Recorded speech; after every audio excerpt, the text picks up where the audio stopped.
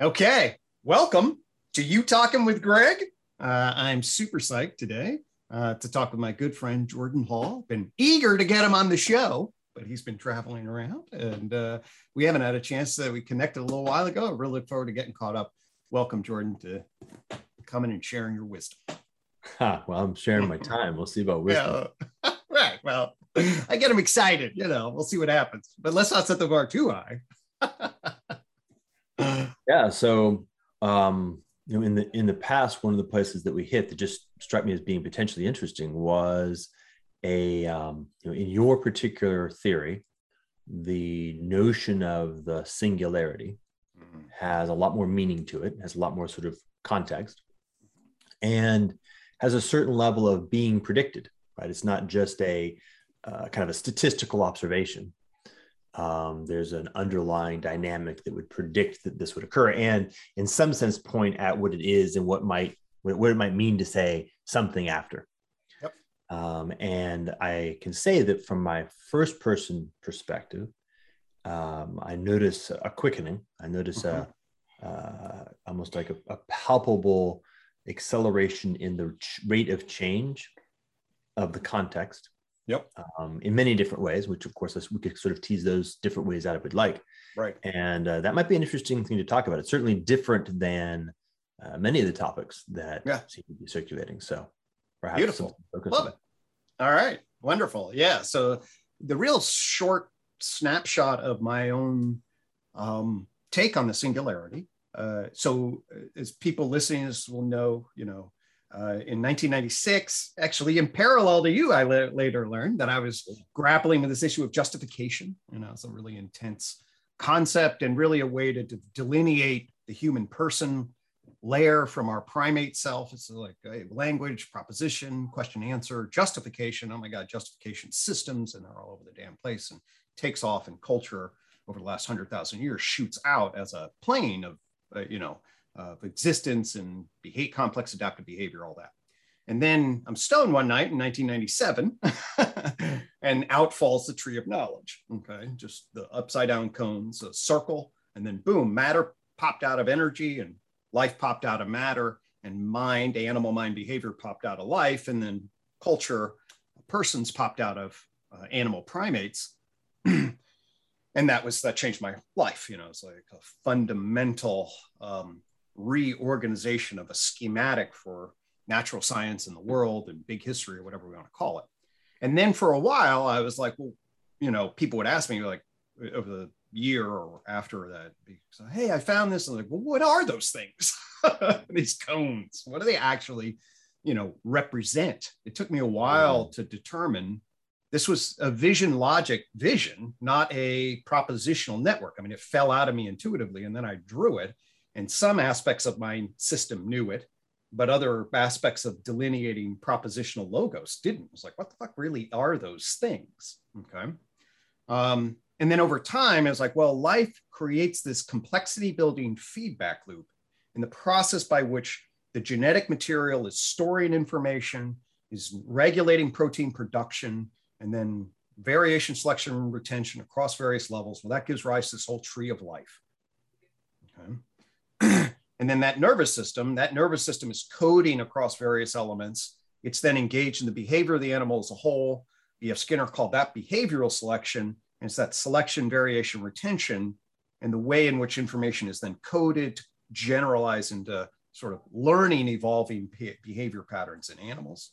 So and then you get humans, and then we're processing the linguistic information and then communicating that in networks. And essentially what emerges then is this, these are out of matter comes these complex adaptive planes of existence that are networked together as a function of information processing within the system, if you want to say that, and communication between nodes. So that's what those fucking codes are. And one's at the genetic cell level to give life dimension, one's at the neuron animal level to give mind dimension, and one's at the symbol person level in culture and justification systems. Okay. Well, if each one of those is a function of the emergence of laying down a information processing communication network system, and that results in a qualitative shift in complex adaptive behavior. And you know, the natural patterning systems of our little human minds as well. It's 1, it's 2, it's 3. Wouldn't there be a 4th? Okay. And then you're like,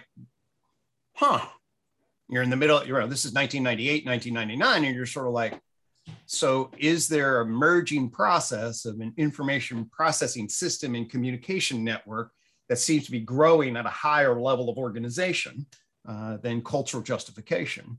And you're like, boom, fucking 20th century, we just laid down the internet. We built artificial intelligence. We're interfacing now with computational devices. And that bridge between the digital and our culture justification certainly looks a hell of a lot like the way, say, jellyfish looked in 700 million years ago before the fucking Cambrian explosion turned them into full-fledged animal behavior scurrying around the world. Okay.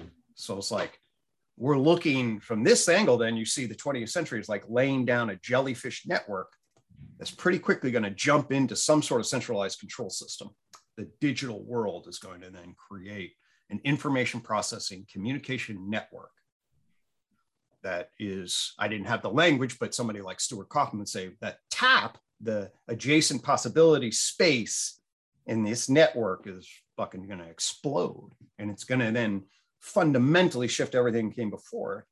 And it's going to create acceleration and chaos and order, chaos, dialectic dynamics. And it's going to be exciting and a shit show in the 21st century. It's like, that's what it basically what it says. So it's like, oh my God, there's sort of a really clear logic to a 5th joint point. Each one of the, from energy to matter, that's 1, matter to life, life to mind, mind to culture, and then culture to digital or whatever. And that becomes then the 5th joint point. And that very clearly is what people like Ray Kurzweil were seeing as the singularity. Mm-hmm. Yeah. One characteristic of that would be to point out that I've heard this phrase said a lot of times in the last couple of 18 months, which is, in nature, there are no exponential curves. There are S curves that appear exponential for a period of time. Totally. And I would say, hey, the singularity is it's not going to go to infinity. It's an S curve. And we're in a part of it which is going like this, but it will reach a point. And when it reaches that point, we've actually just shifted to a new, call it kind of a qualitative transformation. Exactly. If you look at the tree of knowledge, I'll just say that's really, if you those cones that do this, those are the S cones coming out of the thing and then across. So that's 100%. Yeah, exactly. Absolutely. And so I'm noticing right now, I'm downloading, it's been months since we've actually had a meaningful conversation, and maybe months since we had a conversation at all.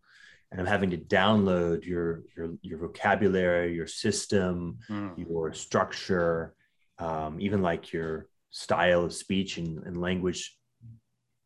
I'm trying to catch up right now. I was also taken by the fact that the thing that came up was TAP, Stuart Kaufman TAP. And then a few moments later, you brought it in, TAP. And so maybe we can so for the next maybe 2 to 5 minutes, what I'm proposing is both an exploration of a particular domain of inquiry, but also something like a protocol for impedance matching to bring us closer into sync. Perfect. So that we can actually hit a joint point and performatively, qualitatively level up. Beautiful. Okay, so TAP. What's interesting about this notion of TAP is, in many ways, because of the way that Stuart thinks and is approaching it, it's hyper abstract.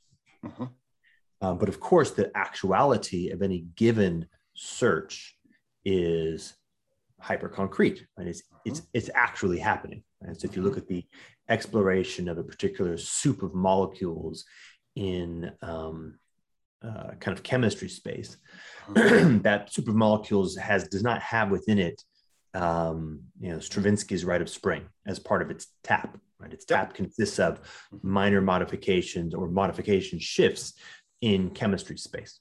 And I think it's very important to kind of grasp the particularities. Did I say the adjacent possible just for people to listening? So the TAP stands for, maybe I said that or not, but I couldn't remember. So let me just say it. The adjacent possible is the acronym. TAP is the acronym for it. In fact, let's go ahead and recapitulate it, because I think it's going to end up being a very important tool, because it feels like that's one of the mechanism independent or mechanism invariant constructs that is driving the whole process, and each stage of the process is the mechanism dependent specifics. Yes, right? I think that's largely. I think that's a nicely way of saying it. Beautiful. So the concept of the adjacent possible initially came out of Stewart's investigation of complex dynamic systems in chemistry, and noticing certain curves, which actually tend to look like S curves, and then he put together a theory that essentially looked at it and said, okay, I seem to have a kind of a recursive process where there's a kind of a bunch of possible things that could happen. I think the metaphor that he originally used is like a garage full of pieces. Okay. And I can imagine that there's a bunch of different possible things that could happen if I put the pieces together. So that's the adjacent possible is if I take component A, B, and C, and I tried the different combinations, A, B, A, C, B, C, right? I've got that number of combinations. I might notice that something happens when I put, let's say, B, C together that forms a new kind of thing that has kind of qualitative reality. So if I stick cilia on the outside of a cell wall, suddenly I've got mobility, which just really is, it's got durability in an evolutionary and evolving landscape. Perfect. So now if I kind of, next move, now I've got A, B, C, and D. D, it consists in this case of the BC combo. So I've still got B as itself and C as itself, but the BC combo is now a thing, which I'm going to call D. 1 second.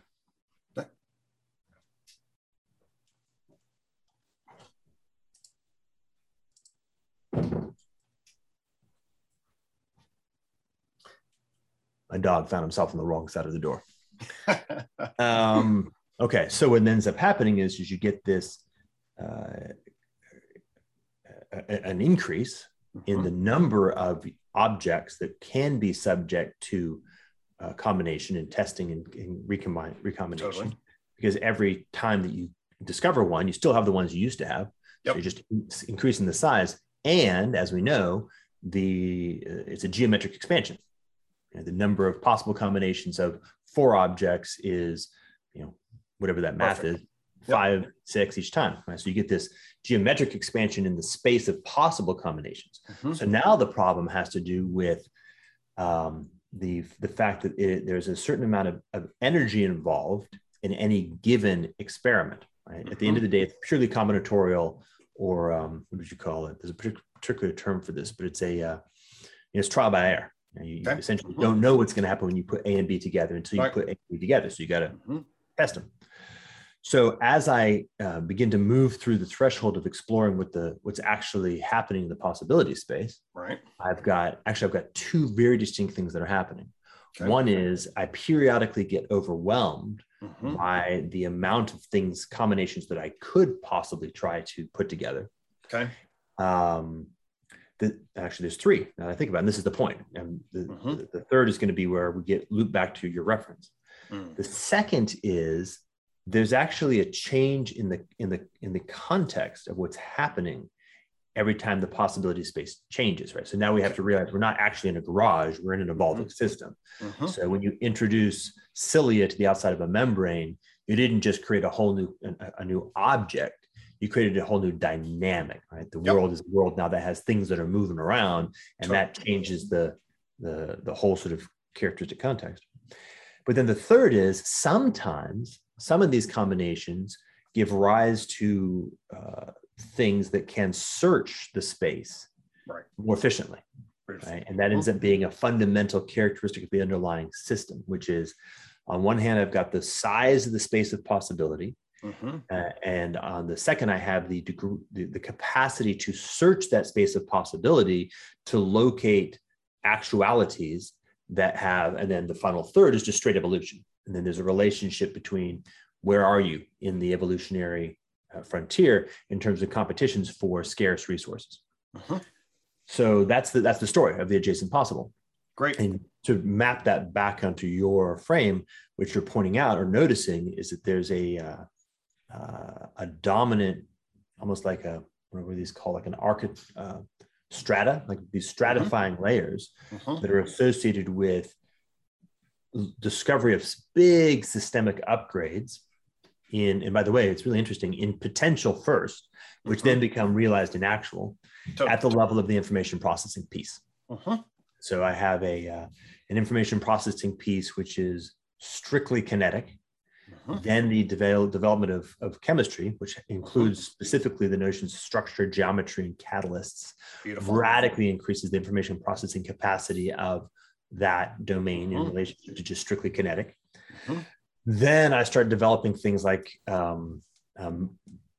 nervous systems, right, which have the orienting basis of actually being able to move in space in relationship with signals, right? So it reduces pure interaction into theoretic or proxy-based interaction, which causes the development of the optimization of systems of sensing and systems of using signals to create models or proxies for, and then of course systems of moving, which radically changes the availability. And in terms of the potential space, what I'll say is that in terms of what animals are, they become heterotrophs is the technical term. Basically means they eat other things. And so then they can get up and move around and eat something else. And that's a big shift from fungi and plants, although they sort of grow into eating other things. Getting up and eating something else and sitting down is a cool potential space. In terms of the energy metabolism. And this is the key, right? So it's almost like the whole space becomes the D in my previous example. Exactly. Right? And what we look at is when we look inside the whole space, we realize that D actually contains a whole new set of stuff. So I have a whole, like a qualitative, I got a kind of a quantitative adjacent possible, and I have a qualitative adjacent possible. Exactly. And when we move into nervous system space, suddenly I've got all the things that happen in the OG field of things, but now I've got this whole new one, which is the adjacent possible in nervous system space, which has a whole new set of things that happen just in the variables of possible nervous systems.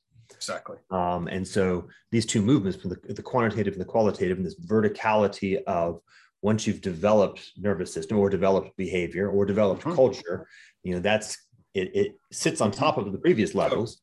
John and I agree. It's the sensory motor loop of adaptation, which is basically also in the Aristotle layer of the animal soul. It's the sensory motor loop of functional form, which gets the animal up and gets them into macro behavioral mechanical space. So then I'm going to shift a little bit here. One other thing that came up for me was something like, so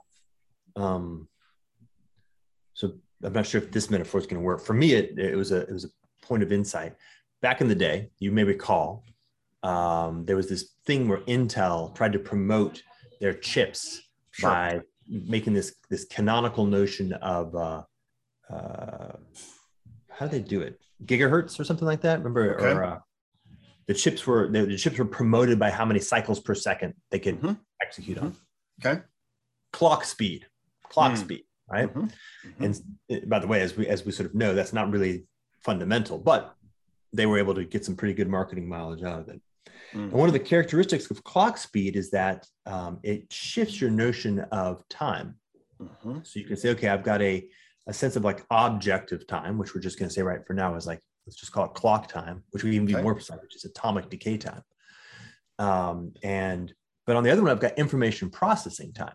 And those aren't the same, right? Because information processing time is gated by the amount of information processing functions that can be made in a particular unit of atomic decay time.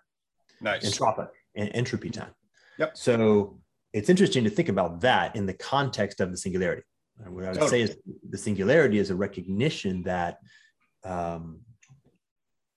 the sort of an increasing relevance, almost like a dominance of the shifting into a more and more pure abstraction of information processing time, and away from entropy or atomic time. There's a data compression capacity that jams stuff in. One way of thinking about that. So at a phenomenological time level, when people get a really intense moments, they'll experience time as slowing. The phenomenological experience of time is slowing. What's happening to the system is it brings all its attentional mechanism to suck up and process as most information as possible in that time. And that's part of the juxtaposition of what's happening there. Right, exactly. So nice. So there was when the internet was a little bit mature, there were these things I think called EMUs or something like that, but they're effectively emulators of old-fashioned hardware video games like Pac-Man. Yeah, sure. But here was one of the interesting variables is that if you didn't have the right if you didn't think about it right, you're running Pac-Man on kind of your modern or whatever contemporary computer, but it's running at a much faster clock speed. Right? So Pac-Man is suddenly running super fast. Because the original hardware didn't have a notion of clock speed as a variable. It just was running something on as if clock speed was an ontological primitive, when in fact, as it turns out, it's a variable. So if you imagine like shift back and forth, me, third person watching it, sees it going really, really fast. But if I could find some way of kind of being Pac-Man from the inside, it's moving at Pac-Man speed, right? So that's the really interesting thing. So if you recognize that there is actually two very distinct kinds of time going on. There's the time that is somehow bound by, let's just call for the moment, context. So I was using the previous terms, entropy time and atomic decay time, which is having to do with, gated by things like general relativity. At the very least, it's gated by things like the speed of light.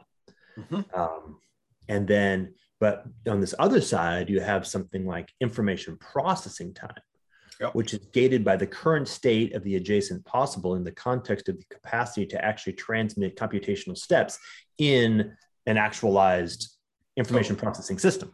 Right. And so the actual amount of kind of bits or the bandwidth of the world, the universe as we understand it. Right. So for now, I'll just assume Gaia is the only information processing system in the universe. Totally. Which is almost certainly wrong, but for the moment, we'll just assume that. The kind of bits per second of Gaia as an information processing system has gone up enormously since life. Right? The original amount, the baseline of just atoms doing atom stuff has stayed relatively constant, but each structural layer radically increases the amount of information processing happening inside this particular container. Totally. And if I just sort of drew a line just describing the amount of bits per second, I get myself the Kurzweil curve. Right? And that would be the dominant, like that's the causal factor. That's the thing. And of course, the underlying construct is that's the search of the adjacent possible. And okay, so now we get to, I'll give a quick, so if you just want to go out in nature, watch a bee on a flower. Okay, the bee's operating at a different space-time set of constraints than the flower is. Yeah. Okay, so the bee's like that fast Pac-Man. The bee can, in real time, I'll often talk in real animal time. Okay, now flowers and trees do really weird, cool shit, but their the size and time it takes for them to metabolize and shift is qualitatively different than the bee bouncing around the top of the flower. So it's operating in a particular space-time speed that is qualitatively different than the flower is, even though they're both complex adaptive systems, but the bee's upgraded. Yeah, and you can do the same thing between the flower and the sun.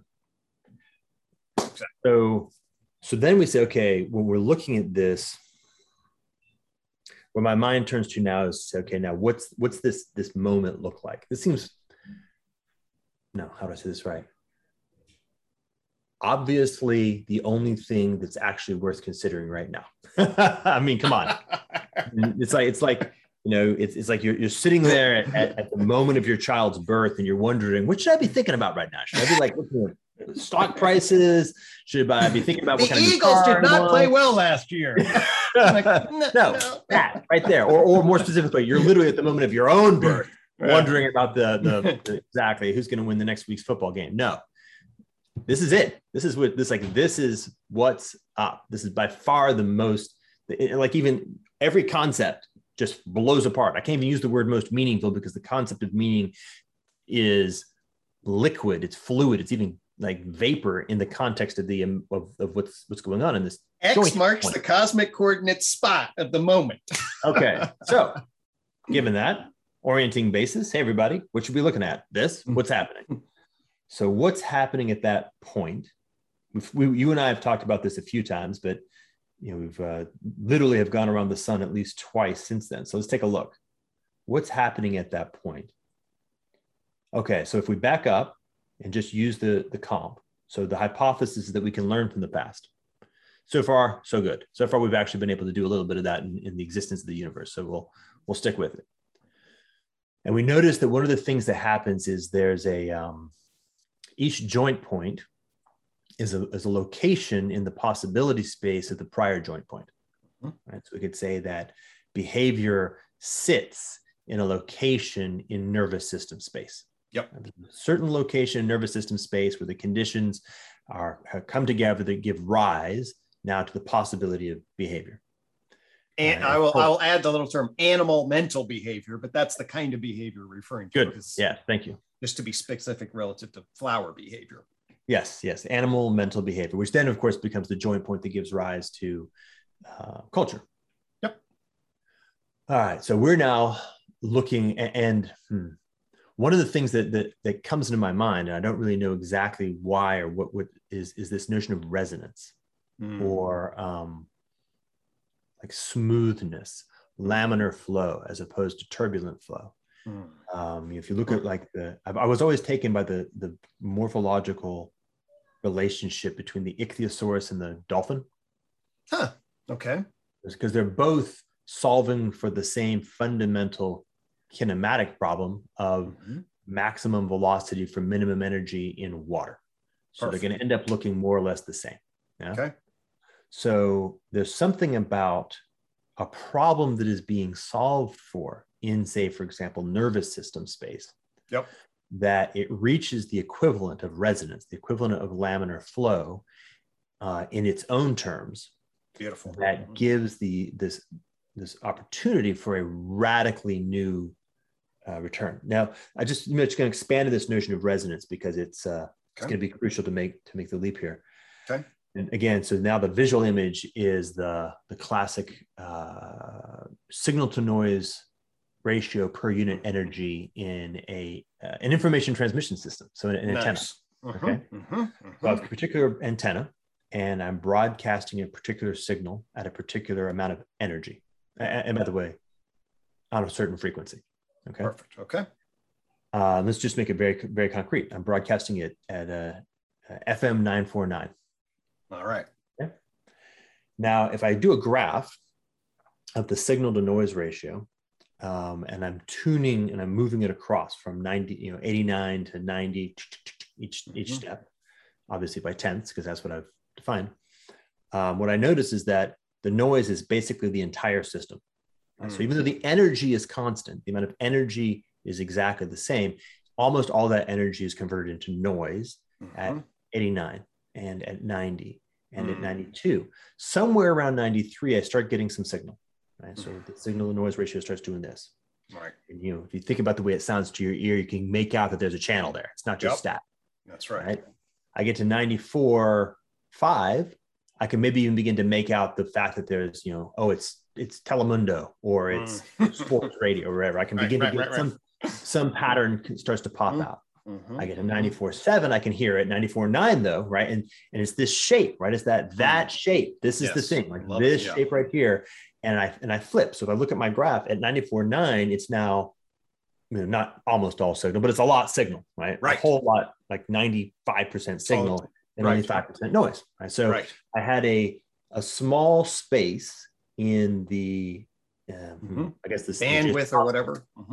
bandwidth, a small change in the underlying variable, but gave rise to an enormous, like massive shift in the conversion of energy into signal, right? And the hypothesis is that's what's happening at a joint point, is that there's a signal to noise ratio going on at the mechanical level of a particular domain.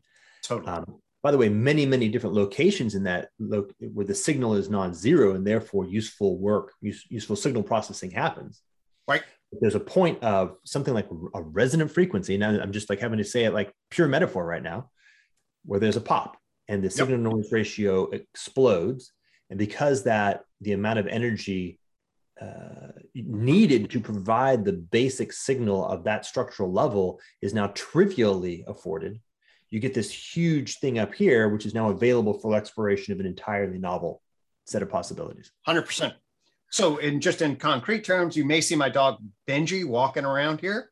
His capacity to tune into this conversation is limited.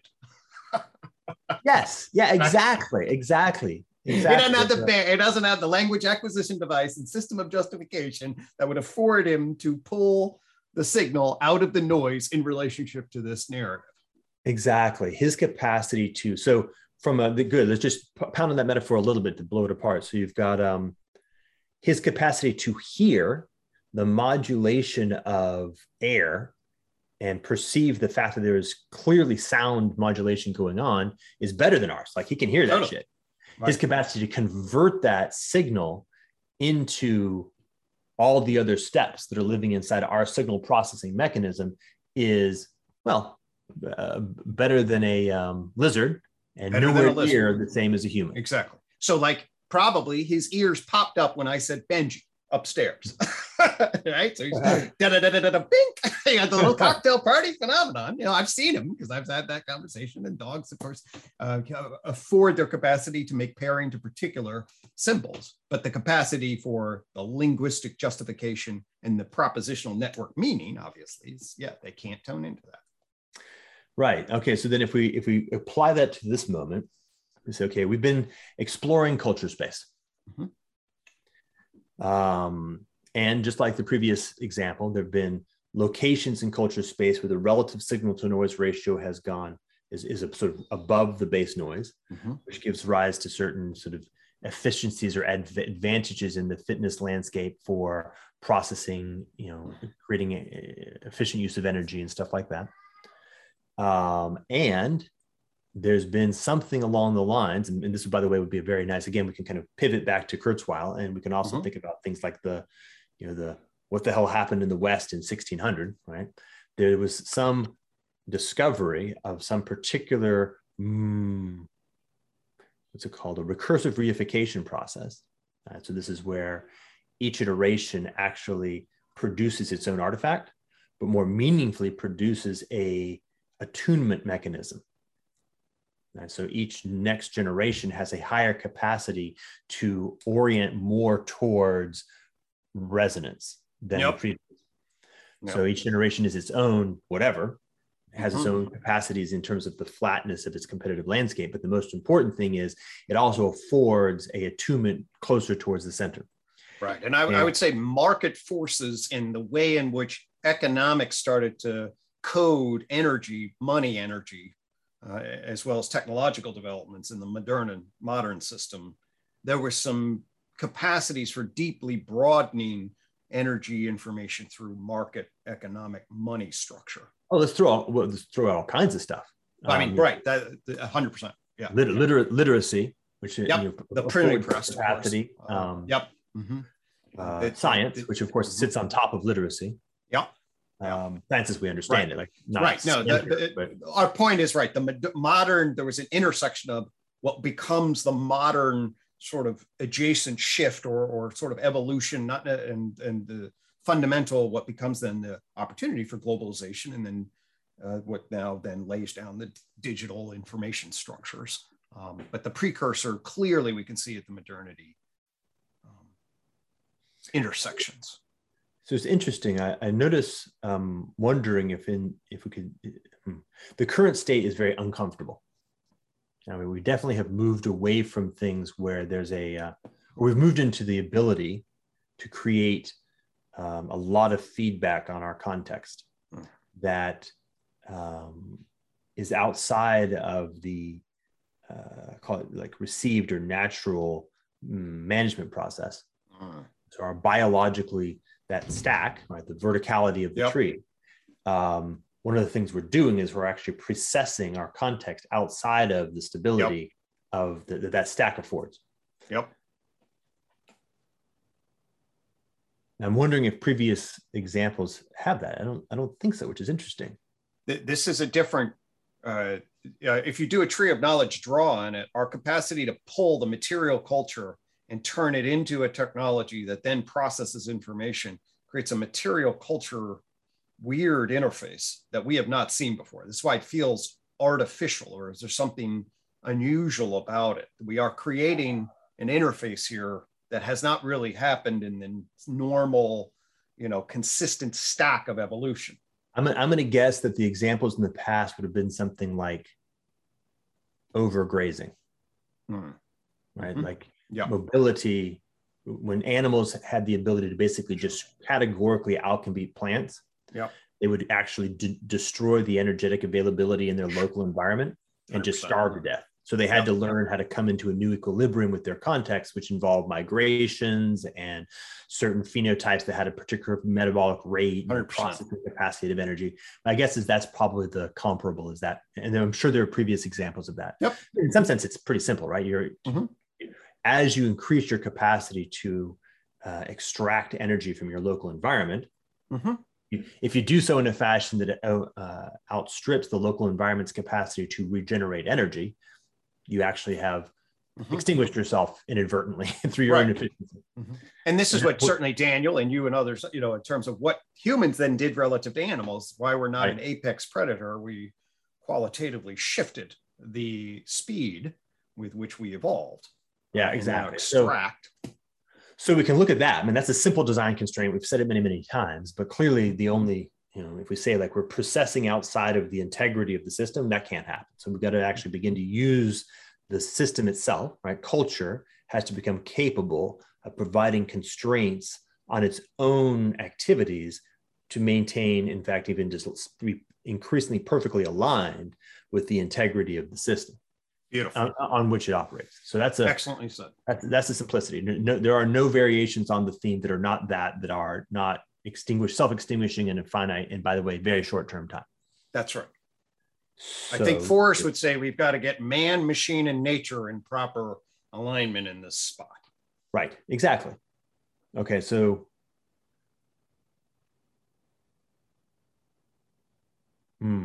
Okay, and this is now, definitely where your stuff starts to get really hot, because the other piece that happens is we've got this really interesting problem of the subjective. And in the story thus far, there are things happening at the level of the subjective. We kind of ignore them. We don't really spend a lot of time talking about the psychology of a catalyst in chemistry space. We're very focused on the objective. We're very focused on information energy conversions. But in this case, we're suddenly very, very focused on the subjective, not the least of which is because we're involved. Right. Good. Nicely said. But yeah, that's totally true. So there's something happening there, right? There's something very profound about the relationship between the subjective and the objective and the shift. That's exactly right. Yeah, in fact, so in my own journey. Let me see if I can figure out where this is coming from. Yeah, there's one of the things that keeps coming up is something like a flip or an inversion, not an elision, but an inversion. So, for example, you've got the construct of rivalrous and anti-rivalrous. Love it. And the hypothesis is not that the rivalrous goes away, but that we just have a very simple flip, that the rivalrous now becomes subordinate and the anti-rivalrous becomes the dominant characteristic in the relationship. Perfect. Right?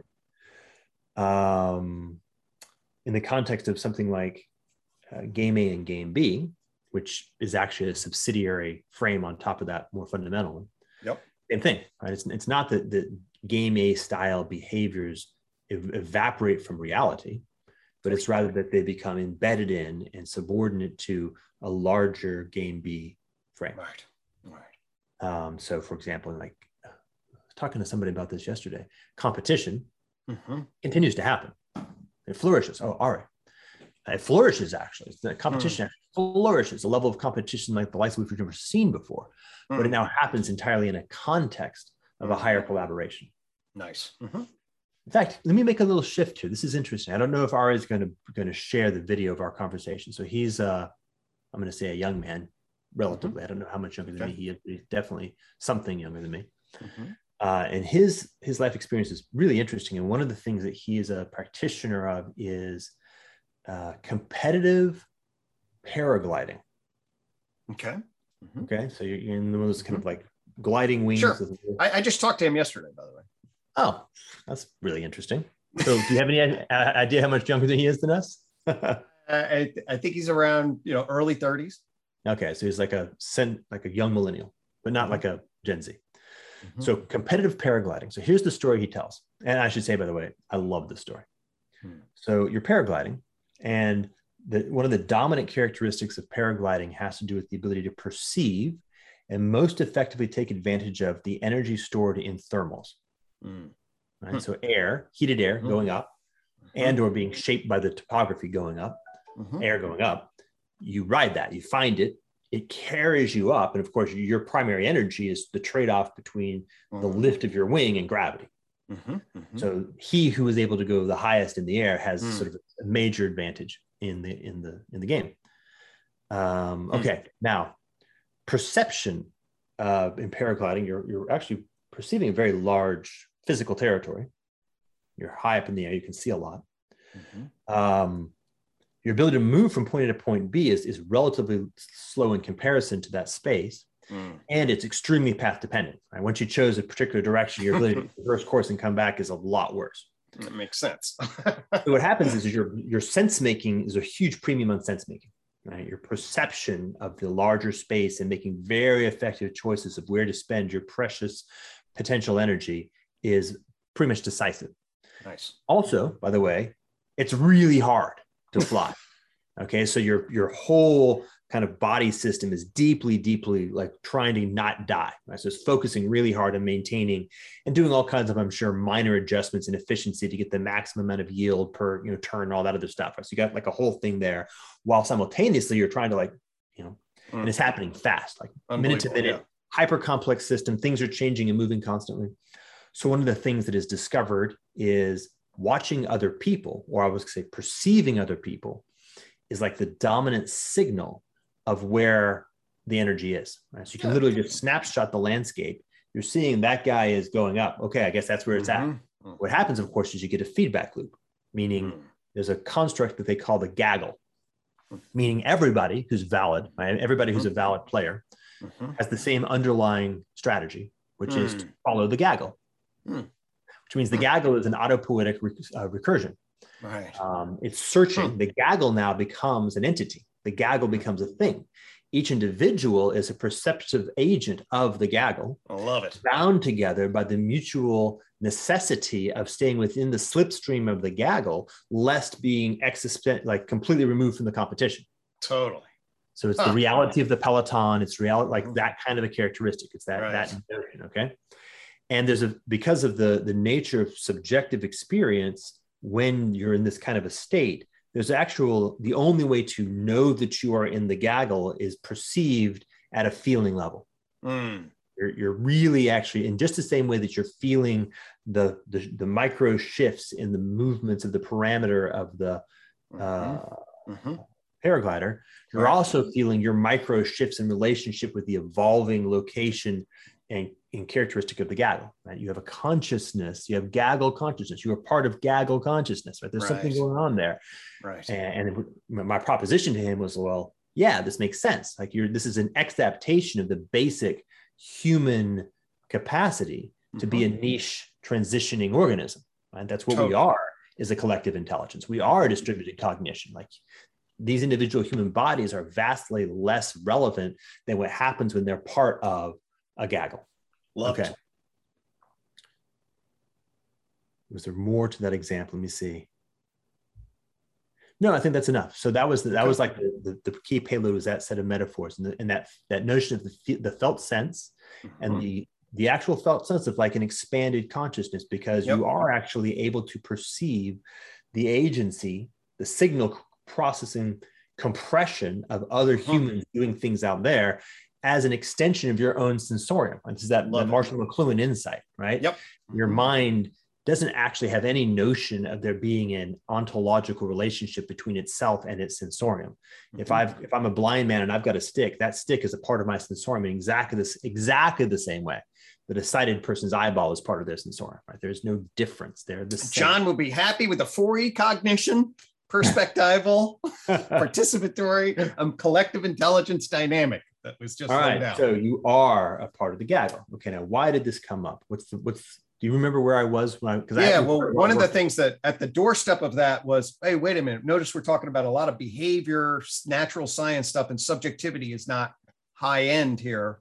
And we got to somehow bring subjectivity into this. And so then you tied in his experience, and that is a high end participatory experience where subjectivity, objectivity, collective is all got to be in resonance. What's really not part of that story is propositional. One of the points he makes is you're definitely not like thinking about what's going on. Right? That is a bad machine for that function. Like you are. Hopefully you're in the flow and your ego is just on for the ride. Exactly. It's just on for the ride. It may do some interesting kind of like post-game feedback, you know? Hey, John. It affords an announcement. It's like, oh, you caught that win. Good. But if it tries to get in front of the fucking thing and say, go this way because I think this is happening, you're fucked. Yes. Exactly. You're the word, like that is the word of art. You are fucked. Okay. So very interesting, right? So we have two things pop out. One is this nice construct of the gaggle, which I think for me has a lot of it. Yeah. That networked a number of things together. I deeply appreciate it. And the proposition that it's an example of the basic human thing, right? The thing that humans have been writing is the ability to form gaggle consciousness, which Brett Weinstein would say is just consciousness. That's what consciousness is. Consciousness evolved and emerged as a function of the necessity and capacity to enable this level of distributed cognition. Okay. We're not going to go there, but no, that's fine. I'm with you. So there's something about that. I remember the notion of the gaggle, the peloton, has to do with the realization, the recognition that there is actually a search algorithm of resonance. We're actually looking for what you might call the straightest line in thermal space. Perfect. Yeah?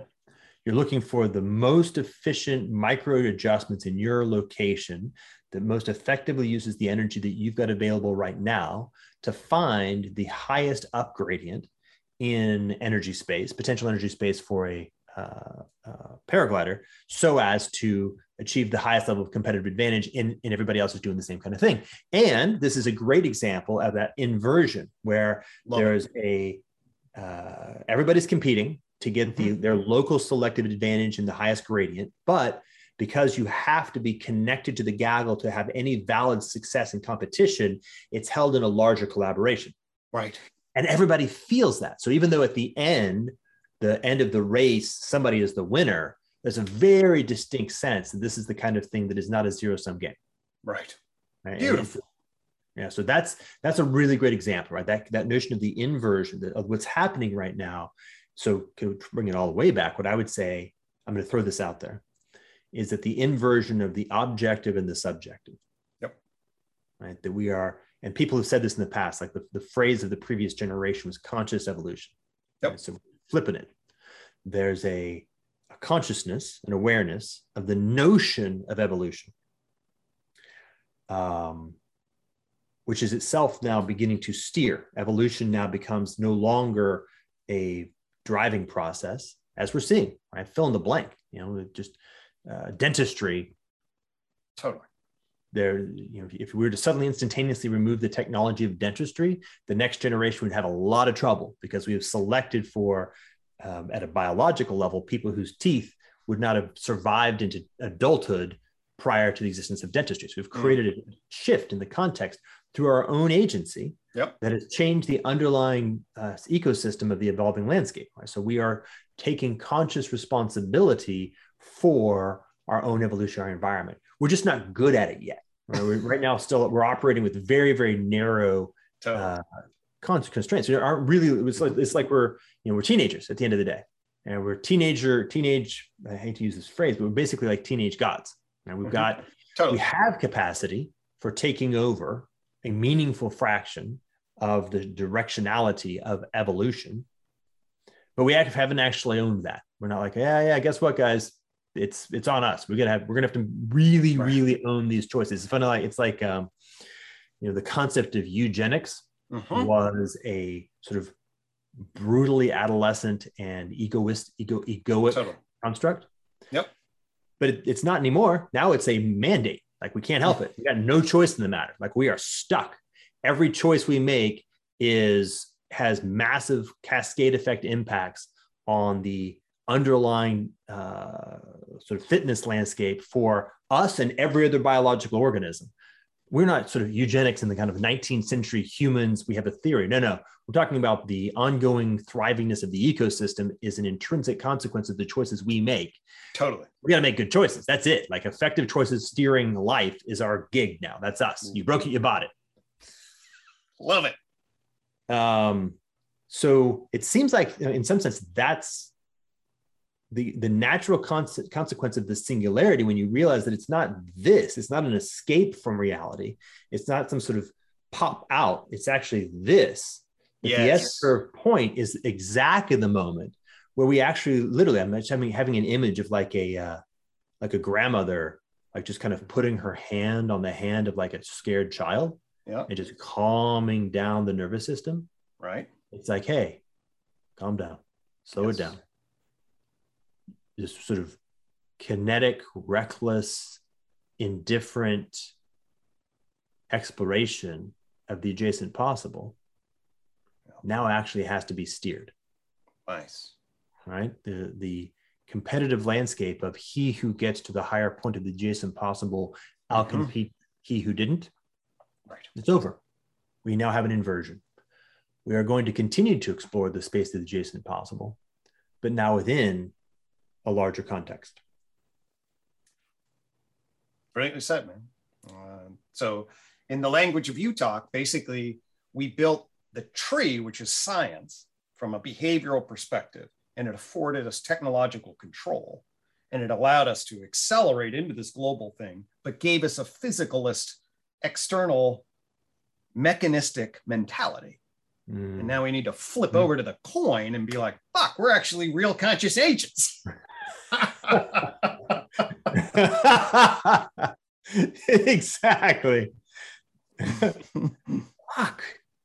We're real conscious agents, and that comes with stuff. like choice. And like, we're on the edge of this fucking cliff at some level, and we better sail nicely up into an S-curve relaxation, or else we're gonna blow the whole fucking thing up. Yeah.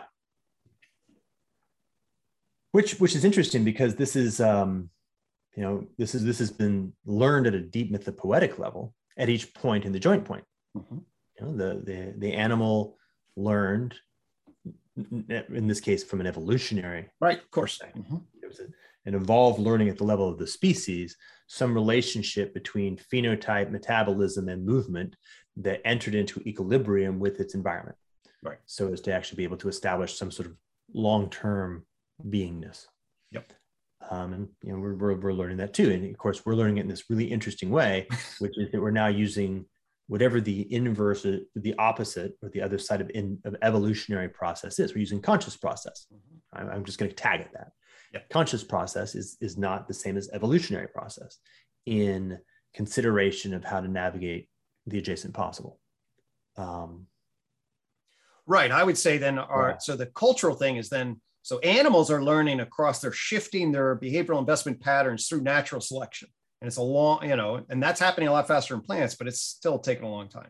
Then we jump up at the culture person level, and then we learn through intergenerational patterns. Okay. But now as we accelerate across the line, we actually have to learn within generational patterns. Like, we got the time of learning the window of learning has got to be condensed and accelerating. And so we got to catch a lot in a shorter window. Yeah. So let's flag, line, next chapter, big one. So let's see. To provide the vocabulary for this, I want to point to a game that Jim Rutt created called Network Wars. Okay. It's a beautiful game because I'm talking to him next week. Great. Well, you should download the game and play it. It's right. Available on the iPhone. All right. It's very simple. You have a graph of nodes that have some connections, as far as I can tell, just randomly generated. Okay. The number of nodes, I think, is always constant, but the geometry is always random. And you have a number of, and the nodes are coded by colors. So each color represents a player, an agent in the system. And each node can be loaded with a certain amount of energy or points. Okay. Each player starts with a pseudo-random distribution of nodes under their control, and the same amount of energy concentrated across those nodes. Gotcha. So I think it's like 20 points or something like that. It may be like 882. It may be 4444. Right? And obviously, in the context of the geometry of my energy and the geometry of the space and the geometry of the other players creates the field of potential conflict. Perfect. Love it. And it's a purely evolutionary game. At the end, there can be only one. Right? So the nature of the game is you sort of try to move your node to take over other nodes, and you basically just do a series of coin flips between the energy, and whichever one ends up going to zero energy loses. And either, by the way, a node can go to zero. You have to have at least two left in your side to be able to migrate one. Okay. And everything you've got migrates, and you only leave one behind. So there's a whole bunch of interesting characteristics. Okay. All right, so that's the game. Now, the players you're playing against thus far, right now, are all AI. Right? So it's you and 4, I think, or 5 AI. Okay. All right, that's the background. Gotcha. I'm bringing this up for the point. The point I'm making is the point of where we are. This is a meta-strategic conception.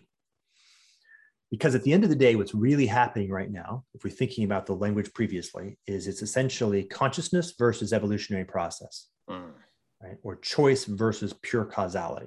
Good. Something from Forrest's language. I can follow. That is the fundamental conflict of the day. That's what's really happening. There's a pure evolutionary process. Right? There's the momentum of billions of years of evolution driving behavior in the cultural milieu that is a search algorithm that has very high levels of sophistication. It's an artificial intelligence mechanism. Gotcha. Right? By the way, I'm going to use the tag NPC, non-player character.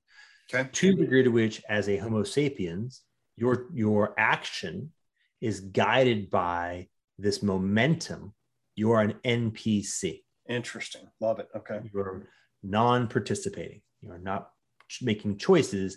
You are causal. Okay. Nice. So the dynamic relationship between causal and choice is the line. Okay. Now, in the current context, the underlying characteristics of the causal system is extinguishing. If we continue to run in the logic of an arms race in the adjacent possible, with competition superior to collaboration, competition using collaboration. Think about how that works, right? Nice. The military-industrial complex is a machinery, an instrumentality specifically selected for its capacity to yoke collaboration in service to competition. Right, 100%. Brilliant. Okay. If we continue to move forward according to the logic of that particular momentum, that structure, this is a self-extinguishing game. Right. The game ends, and it ends like in the next 5 years, right? Soon. All right. On the other side of that line is choice.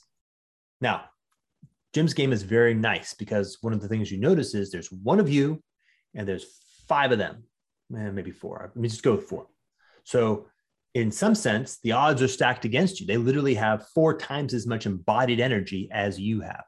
Okay. And go, right? I begin to play. Now, what you notice is in his game, you notice one thing. I'm going to add one more to our story. And the one more is really important. So in his game, what you notice is that of choice for the moment, it affords you what we might call a transcendent perspective, meaning you can observe the game. You can actually perceive the game itself. You're not intrinsically in the game, right? The AI players are not able to perceive the game. They are not able to have shamanic insight. They're not able to get outside the box. They are playing within the box, right? Running very fast clock speeds. They can make effectively instantaneous choices, but they're running whatever algorithm they have. But they can't get the view from above. They can't step outside. So what I can do is I can begin to model their parameter space. I know, for example, that AI will never attack from a position of parity or weakness. So if I've got a 2-node and they've got a 2-node, from the AI's perspective, that's just not a valid move. I, of course, have choice. I can choose to do that. That choice creates a difference. In this case, it creates an opportunity, a strategic advantage. My strategic advantage is I can change the rules of the game from their point of view. I can engage in behaviors that they can't be engaged in. I can invent new behaviors that they can't access. I can also take a look at trying to understand the nature of how the game itself operates from the outside. I can try to do conceptual modeling and say, oh, there's a whole new concept that I just came up with called perimeter. They don't have a notion of perimeter. I have a notion of perimeter. I can look at that, the construct, and say, okay, if I can create a territory that has a perimeter, the way the game works, I'll actually generate more energy at the point of contact, and that will actually generate a higher level of capacity, right? So what I can do is I can try to use these capacities to perceive the topography of the landscape. Cool. By the way, I'm invoking the gaggle here as well. Right. Okay. And this can give me advantages in shaping the landscape. This is a key thing, right? What the AI does is the AI always is doing an evolutionary process on the landscape. What consciousness can do is consciousness can change the landscape. We can do topographic landscaping. By doing topographic landscaping, we can create these environments. Like one of the ones that you can do in this game is let's you and him fight, meaning I can look at how the AI operates and I can create just a little tiny shift that makes it so that from the AI's perspective, I'm kind of not even there, meaning they don't perceive me as a valid move. And so they just start fighting amongst each other, which processes their potential energy into entropy. And that creates a possibility for me moving in. Brilliant. Something that's not in their adjacent possible, it's not in their portfolio. Okay.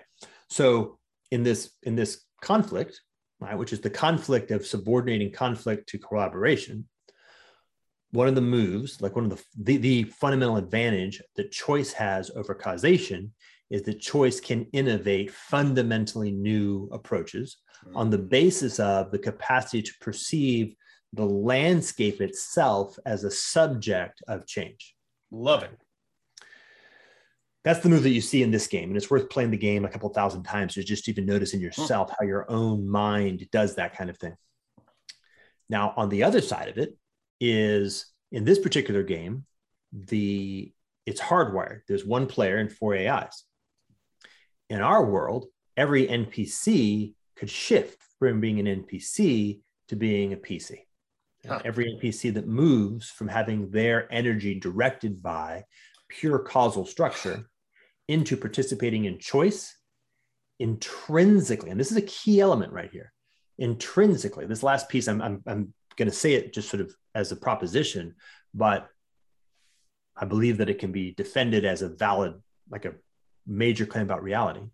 Every conscious agent proceeding on the basis of choice is intrinsically collaborative with every other. There's a fundamental proposition about the nature of reality, just like the gaggle, right?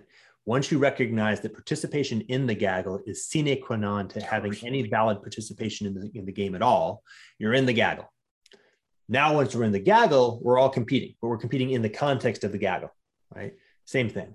Once you recognize that the fundamental conflict is between choice and causality, then you're either in choice or you're in causality. Once you recognize the causality is the self-extinguishing strategy, you're either in alive or dead. Okay. Once you've made that, every member of choice, every member of team consciousness is intrinsically part of the same gaggle. And then we engage in some amazing, beautiful competition, but always held within that container. So we always have two basic moves. We not always. We have two Actually, basic can I moves. pause you just for a sec? That's a Yeah. I'm enjoying that. It's very much that's very rich. I'm finding lots of resonance with it. Yeah. Okay. Okay, hold on. So what I would say there is something like at the level of the quality of sense making that you have developed as a consequence of a long life exploring very challenging novel things and noticing what is the mode of sense making that orients you towards the things that are going to produce beneficial results, you're perceiving that thing, like your genius and your wisdom cultivated through long challenging exploration of reality, is feeling resonance. Right? That instrument, which is the instrument for making choices, is saying yes, meaning it knows that we are intrinsically collaborative. You and I must be. There's no possibility other than, in the context of this particular game, we are on the same team in a deep, deep way. And then we will engage in all kinds of beautiful competition in that context. So this is an example of the proposition. And I've had this over and over and over again when I'm interacting with somebody who has come to a point of being able to engage in change on the basis of choice rather than on the basis of causation. Once you get to a certain point of conversation where the language is no longer in the way and you're actually just perceiving together, okay, there it is. I actually call this the invisible conspiracy. Everybody it doesn't matter if I've ever met anybody, if you're, a guy in India who doesn't speak a word of the same language I speak and has never heard of me and not communicated even like 5 degrees of freedom away, if you're perceiving reality, you will have exactly the same recognition that we're having right now. And therefore, we are intrinsically collaborative. We will always be finding ways to shape the topography of the landscape so as to inhibit causal structure, algorithmic behavior from nudging us into basins of extinction.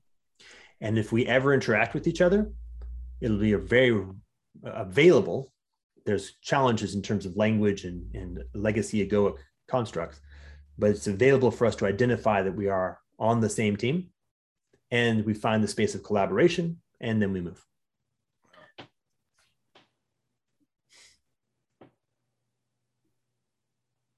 That's a beautiful description of the field I've been operating in, and I've never quite put it propositionally that way. Yeah. By the way, this is also,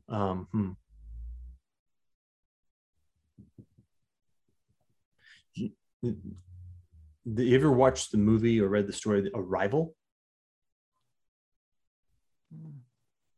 I don't think so. It's a good one. The movie's fabulous. I think it may actually be my favorite movie. The story is also fabulous, but the thing that I wanted to put in there was something like there was a conflict emerging. Aliens come to Earth. They're very mysterious. We don't understand their language. There's like 12 of them in different places around the world. And originally human beings were kind of collaborating in exploration. Suddenly the message comes, actually, the aliens are here to give us a weapon. All of a sudden it creates a balkanization. The humans unplug from collaboration. There's now an arms race to figure out who can get access to the alien weapon first. And there's an escalation, which is leading us towards something like World War III.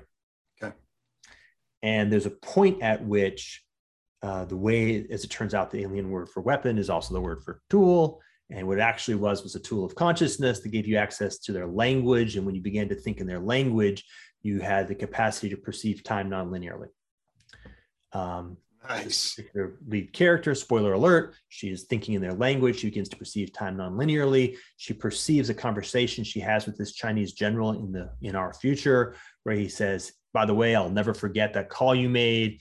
She's like, "What call?" He's like, "Yeah, you called me on my private number and you said something that my wife's words to me on her deathbed that nobody else in the universe had heard." And so now in what we might call the past, in relationship to that particular vision, she's like, "Holy shit." She gets on the phone, she calls this guy, she says the thing. We're now sort of linking those 2 points together. All right, what's the point? What am I trying to say here?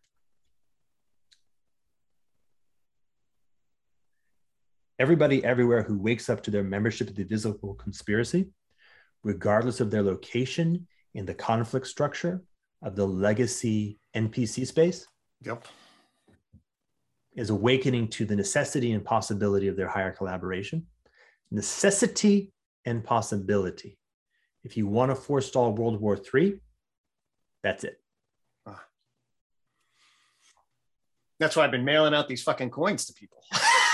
I didn't really know it, but you just articulated it with a depth of resonance that I'm definitely feeling. That's fucking brilliant. Beautiful.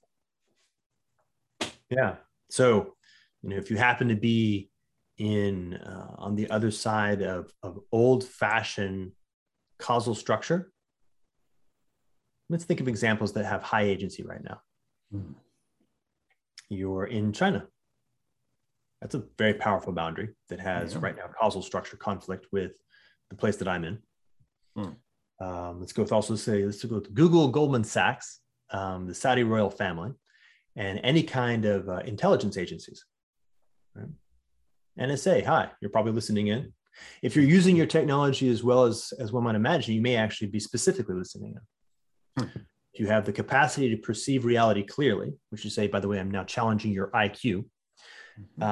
Listen to this last little bit a few times, and you will recognize that what is being said is true, and it implies that to the degree to which you are operating from choice, to the degree to which you are literally a conscious agent and not merely governed by causal structure, you are part of the invisible conspiracy. We are on the same team.